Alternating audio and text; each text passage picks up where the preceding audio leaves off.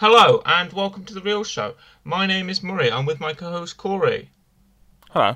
Hello, and today we're bringing you a new guest, a new interview. Yes, that's right, we've got a special guest from the world of cinema. It's the director of Tear Me Apart and The Adjustment and several other short films. It's Alex Lightman.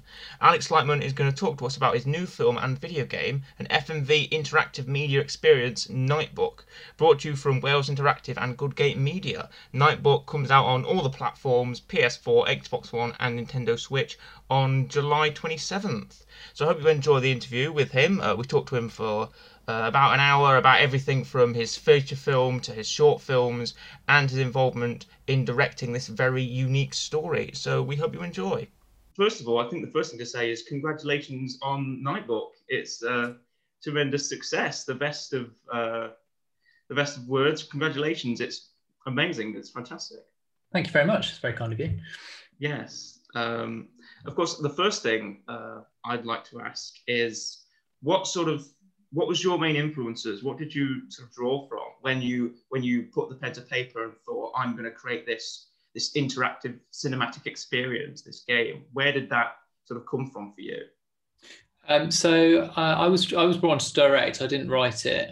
Megan Jones wrote it, and she has some experience with being an interpreter.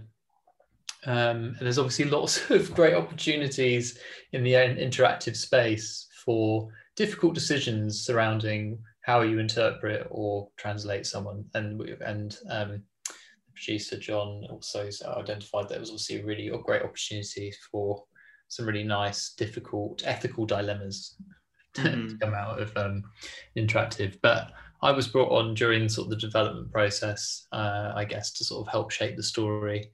And the thing that really attracted me to it was the idea that at the very core of it, you've got, you know, a woman who's just trying to do what she believes is best for her family. And she's just desperately trying to keep everything in control. Whether or not she's successful, that is another matter. But I guess for me, I mean, my references really came more out of the movie world than the games world, being a film director, or coming from being a film director into the game space. And I know it's it's almost quite an obvious reference, and everyone aspires to this when they make a horror film. But The Shining was a really great reference for me, namely because I feel like that's about what people do to each other to hurt each other, rather than, you know, an abstract other entity. I think it's all about, you know, like what we're capable of, the horror within, rather than the horror coming from outside. So that was the thing that really drew me to it. Yeah. And how did you find that? How did you find that directing experience? How did that sort of?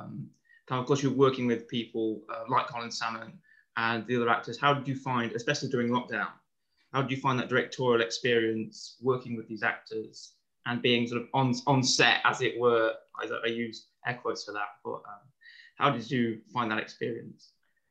I mean, it was pretty wild. I'm currently sat in the room where I was on set in inverted commas, for, you know, the whole of production. I mean, everyone on this, all the actors and crew and everyone were amazing, because we were, you know, shooting in very unusual circumstances. The camera gear was sent out to the actors. They had to set it up themselves. You know, obviously we helped guide them do that. Yeah. They had to set up their own lights. Colin, bless him, completely overtook a room in the back of his garden, spent a week doing all the art design and everything. Like, he really went to town. It was fantastic. So yeah, I was just so lucky to have, well, a great cast who were really excited about the format of it being interactive, up for the challenge, and also, you know, really excited to kind of get stuck in and take on roles that they wouldn't usually have to do. You know, you don't usually have to be their own clapper loader or their own sound person or any of this stuff. So that was really cool. And, you know, what people don't tell you is the secret to getting really good performances out of good actors is to just hire really good actors. I mean, that helps considerably. So No, they were a real pleasure and honor to work with, and the enthusiasm and energy they brought every day was amazing. So in that sense, it made my job quite easy in some ways.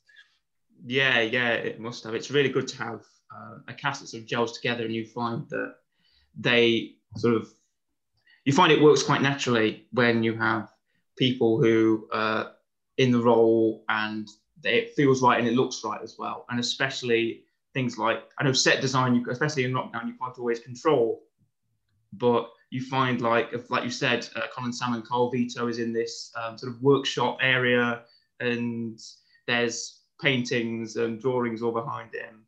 And Loralyn's dad's room is covered wall to wall in the very sort of sketchy designs as well. There's very horror style, and I think that's a real testament to what you've achieved. So congratulations. Yeah, I mean, if you think about it as well, it was pretty crazy because when we were casting for it, we had no idea what these people's houses were going to be like, right? And that's where they were shooting, and we had to match, for example, Alexis, who was played by Mark. We can get Loralyn's father in the story. You know, we cast Julie Dray as Loralyn, and she was in Paris in a flat with white walls and a sloped ceiling and all the rest of it. And then we were like, right, okay, well, we've got to match this to someone who we haven't got yet. And they could live in, you know, a Versailles-like palace for all we know. Who knows? And Mark was great. We got very lucky, you know, really, because he had a room that had a sloped ceiling, which I think really sells it. And covering the walls obviously helps a lot. Yeah. But yeah, matching those spaces was fun and games. But yeah, I think we got. Let's put it this way: we're quite lucky at the moment that white walls are on trend. It's a nice blank canvas. If we were back in, like, imagine being in the 70s or something, where everyone has floral wallpaper, it might have been a different story there. But still, it's you mentioned the format, and that's one thing that the game really sells itself on, is the sort of the choose your own adventure style, which has been brought on by a lot of mediums. But the way it's done in Nightbook, I find particularly interesting, because it definitely brings up the tension.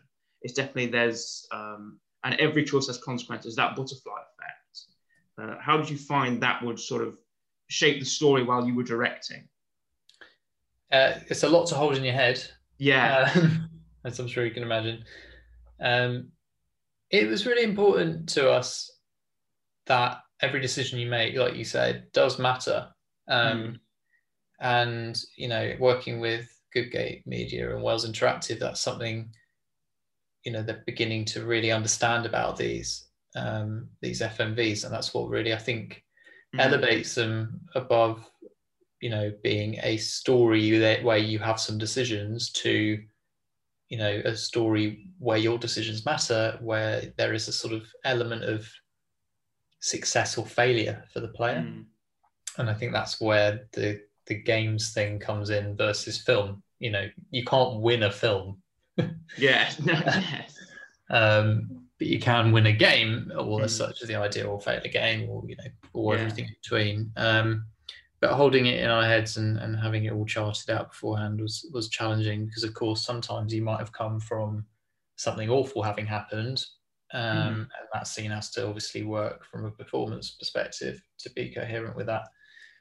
So, you know, that same moment might be played out slightly differently because you've come on from a kind of minor success that your characters had. So it was trying to balance all these different routes and different eventualities, so that every path you play is a coherent and, you know, fulfilling and, you know, emotionally building story, so that you have a you know, great story whatever way you go, whether you are successful or not, in inverted commas. Was super important to me. Hopefully we've managed it, but it is a headache.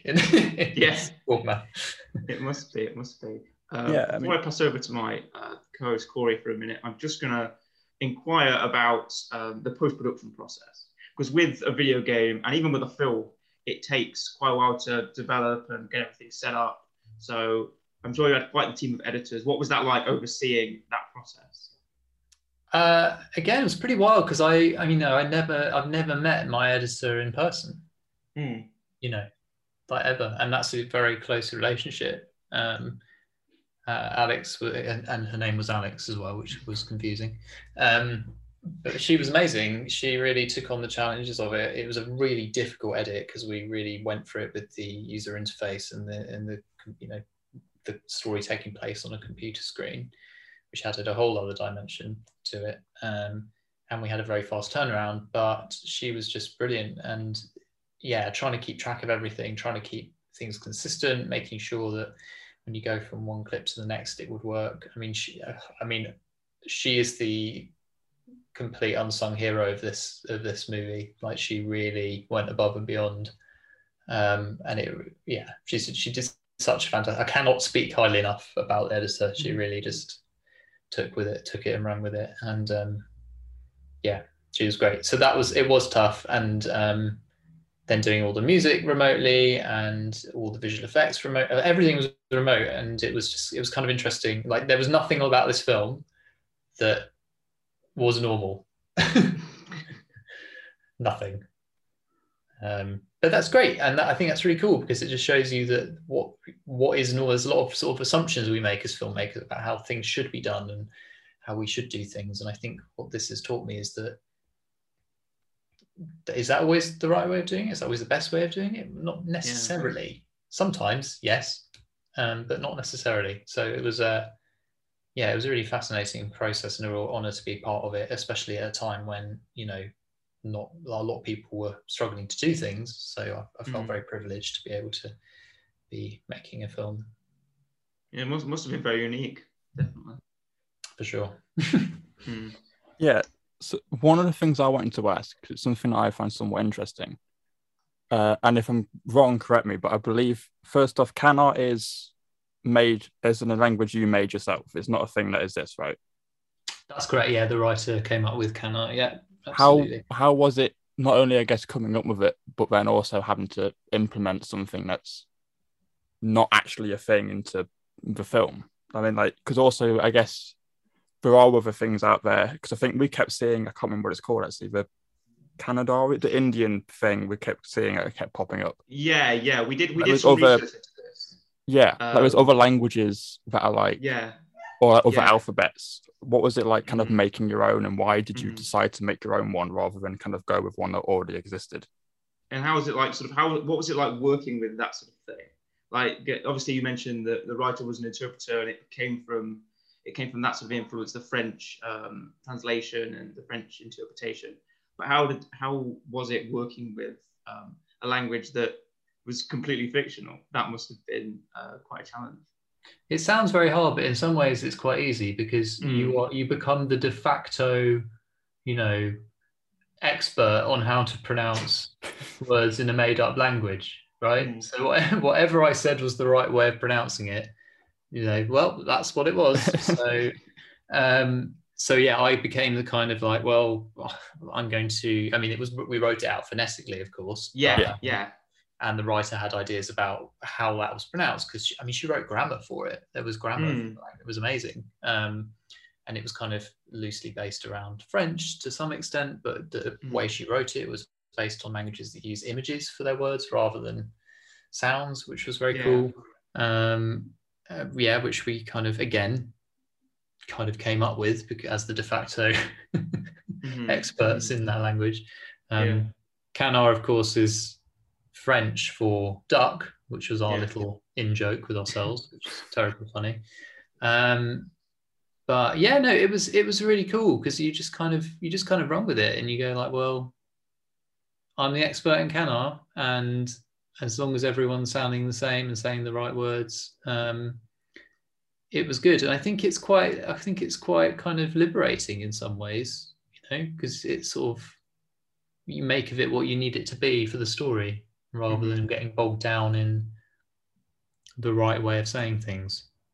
Yeah. And of course, anything in French was really simple because we had a fluent French speaker on the other end of the phone. So. Yeah, but that was definitely a very unique part of the game.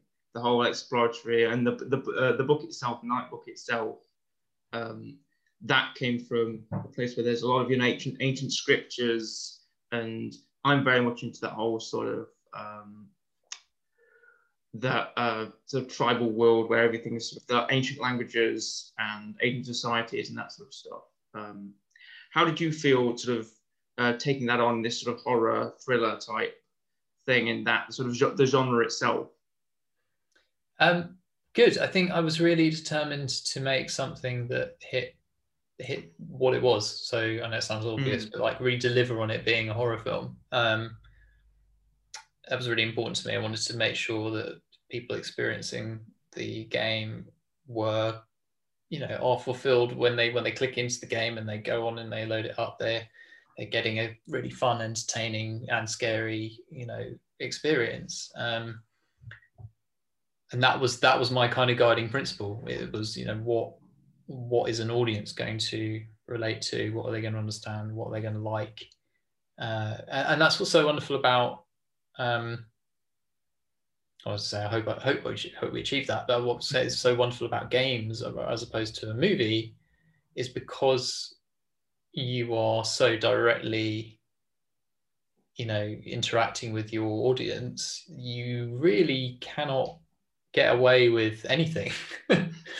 You really have to keep your audience kind of front and center. And I know that's kind of obvious, but in a film, there's always bits where you see it in films when the kind of the filmmaker takes over a little bit from time to time. It's the filmmaker being indulgent, which is cool. There's room for that too, and self-expression and a lot. That's great.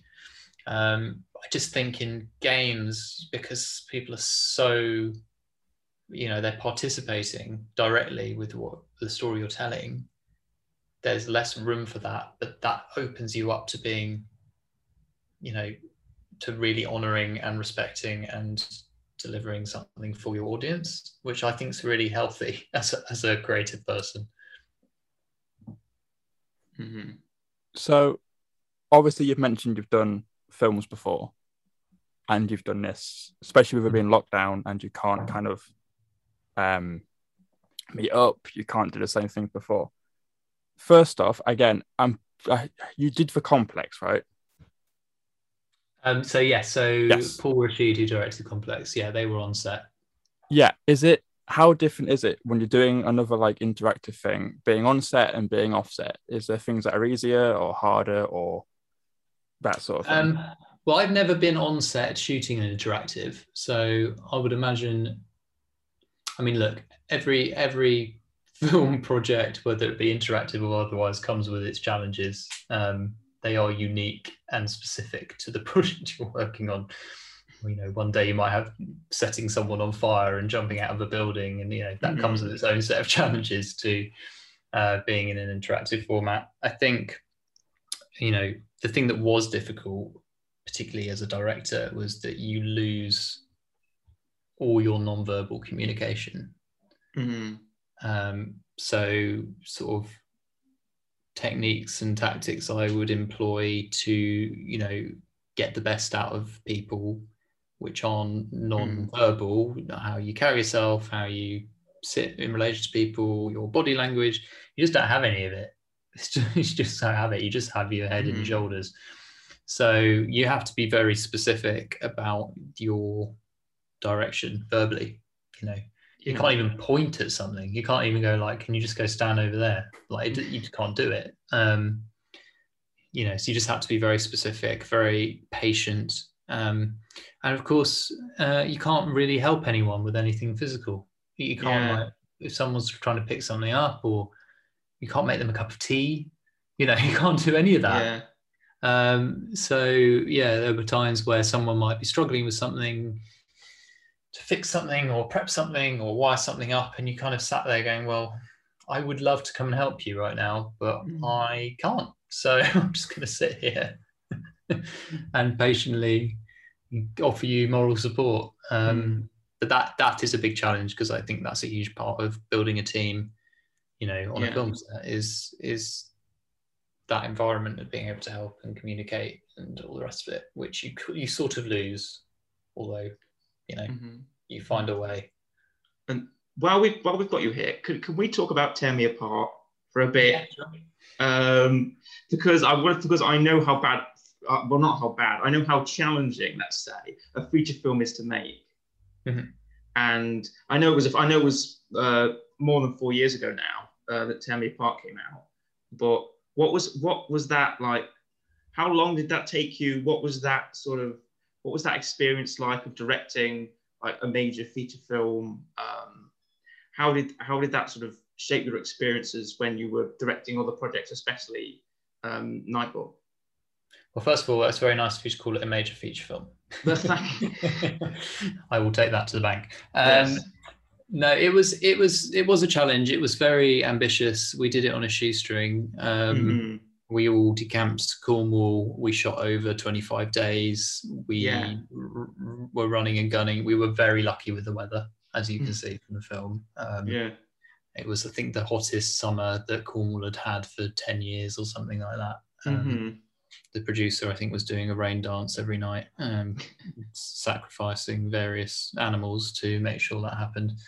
But yeah, no, it was an amazing experience, very challenging, and it was a real kind of baptism of fire, really, for making a movie. I mean, so we shot that in I think it was 25 days, or we were at least down there for 25 days, whether or not we were shooting every day or not, I can't really remember now. But Nightbook was shot in 10 days. Yeah. What was that shift like? Because I know you've made short films before, but going to a first hour and a half long film, that must have been, I can't imagine, must have been havoc. What was it? How would you rate the change, to say? Oh, it's like running a marathon rather than a sprint. With a short film, you can kind of, and music videos are done quite a lot of as well. You kind of duck in, get as much as you can, hope for the best, try not to upset too many people on the way, and come out and you've got a thing. With a feature film, you've got a long time. It's just more of a sustained thing. You hit more of a rhythm, I think, with a feature film as a director. You kind of slip into a rhythm, which takes you a bit of time to get, but once you're in it, that's what you're trying to keep moving forward. It is very different. You're also holding a lot more in your head, and you've got to make sure that you are telling, I mean, it sounds obvious, but telling the story really clearly across a long period. And whereas with a short film, you might go like, well, we shot this scene yesterday that is the next scene from the scene we shot today. Dog. There he goes. So you're trying to hold that in your head. But if that's one thing, but if you shoot a scene that follows on from a scene you shot 3 weeks ago, that's a whole different challenge. So yeah, it's very different.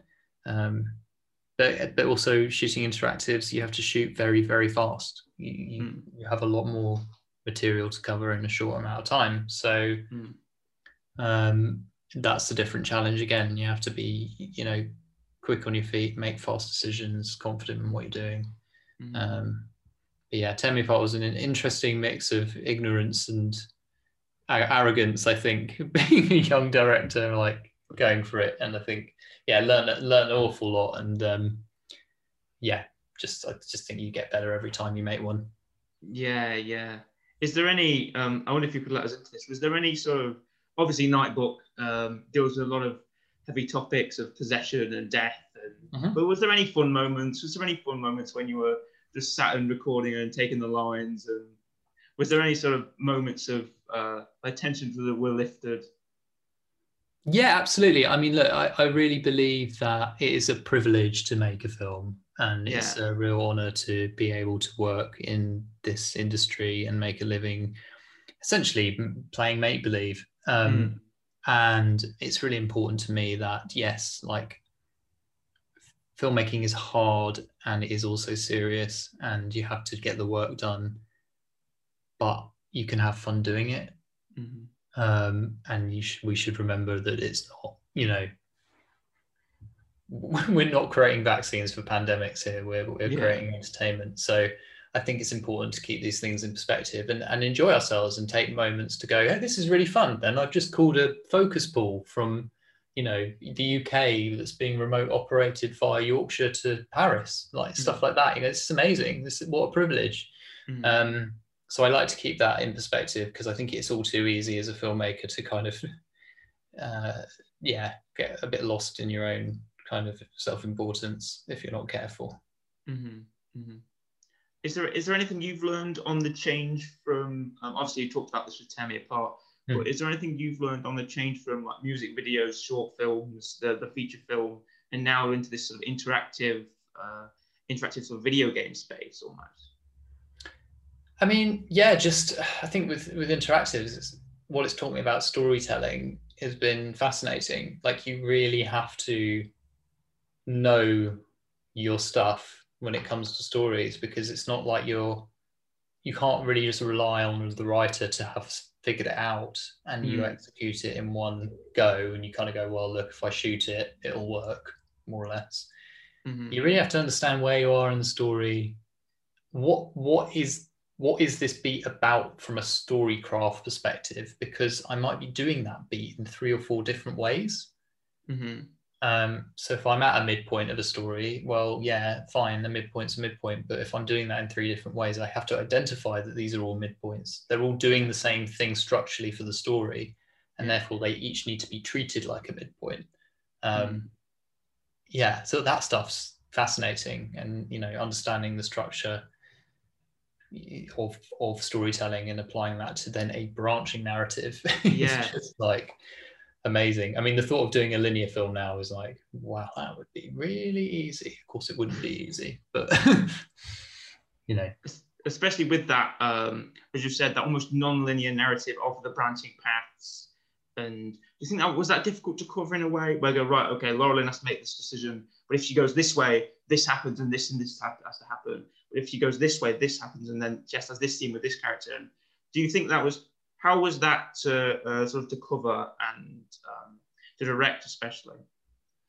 It was kind of weird, because often when if you shoot something linear, you'll do another take, right? And you go, that was great, let's do another take, cool.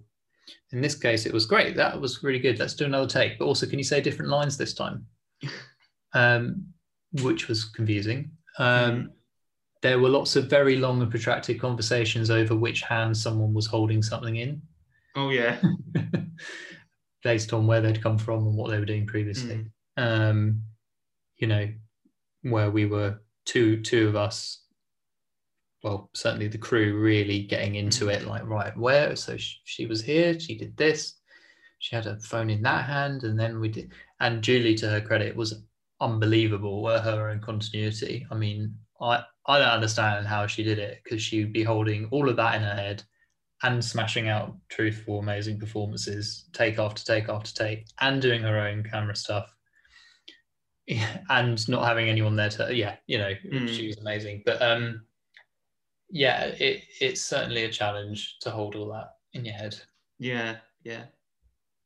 That's very interesting, especially because the actors are sort of on their own in the same way that you are, where you have to, like, they have to know what to do and where to stand and where they were standing and what they were holding. So it must have been, again, you speak on this sort of collaborative effort, even though you're in different places. Do you think that there was any, obviously you mentioned that you can't really support people on set, but there are ways to still direct through that medium. So what did you think of that experience for you? I mean, in some ways, there's some things about it that were very similar to shooting. You know, like when you direct in person, you will often have a monitor that you're looking through to see what you're shooting, right? So that wasn't different. My monitor just happened to be on a Zoom call. So you'd be looking at a Zoom, and one of the frames in Zoom would look very well lit with someone who was much better looking than the rest of us. And a normal person, you know, who wasn't looking quite as tired and ragged. And so in that sense, that was quite normal. The other thing is the kind of the acting craft, I guess, the notes about objectives and you know, intentions and all normal stuff that directors do in relation to performance. That still held fine. like that was a thing that you can do over Zoom. That's not a big deal. Yeah. We have quite a lot of sort of movement-based scenes in the film, sort of green flashing light. Yeah. Which I wanted to sort of create a thing out of, the limitations we had. Yeah. And that was really interesting because I would be on a one-on-one call in a rehearsal with whoever it was, the actor, whichever actor it was, and we'd be doing a movement session, except I'd be in this room and they'd be in their room, and we'd be dancing around our respective spaces like lunatics. I think if anyone had looked in through my window, it would have been like, what on earth are they doing? But that's, that was all part of it. You just sort of make do and mend, I suppose. You figure out what you can and can't do and roll with it. Yeah. I say I've just thought of one thing, right? You know how if you do a film, and let's say you can't think of it, you've got two endings, you shot both endings, you can't pick. And so you screen two people, you get a screen, and you get people to fill out, you like this ending, or people like the other ending, and they write down what they think. Did you do the same thing for the two choices? Like, how did you show this to anyone? Because obviously, if it's non-linear, they can just watch something, and that's it. But if you're there making choices in a game, is it a similar thing of you go, right, that people are going to watch that choice, they're going to watch that one, or did you get people to pick and that sort of thing? Because it must be many different ways of doing something which in a linear film is just get people in a room and they watch something and they write it down.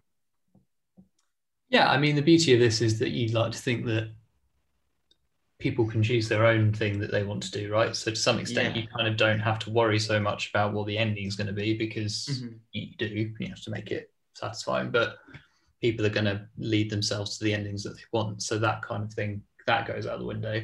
In terms of the choice points and the decision points, we work really hard on them, and fortunately for me, Good Gate and Wells Interactive, this isn't their first rodeo, right? So there was a lot of learning to be done there, and they were amazing at imparting their knowledge and wisdom about the interactive movie space, which is an amazing new and evolving format where we're still trying to learn how it works, what people like. It's really, really new. So I think in truth, the learnings from previous projects are the ones that informed this one.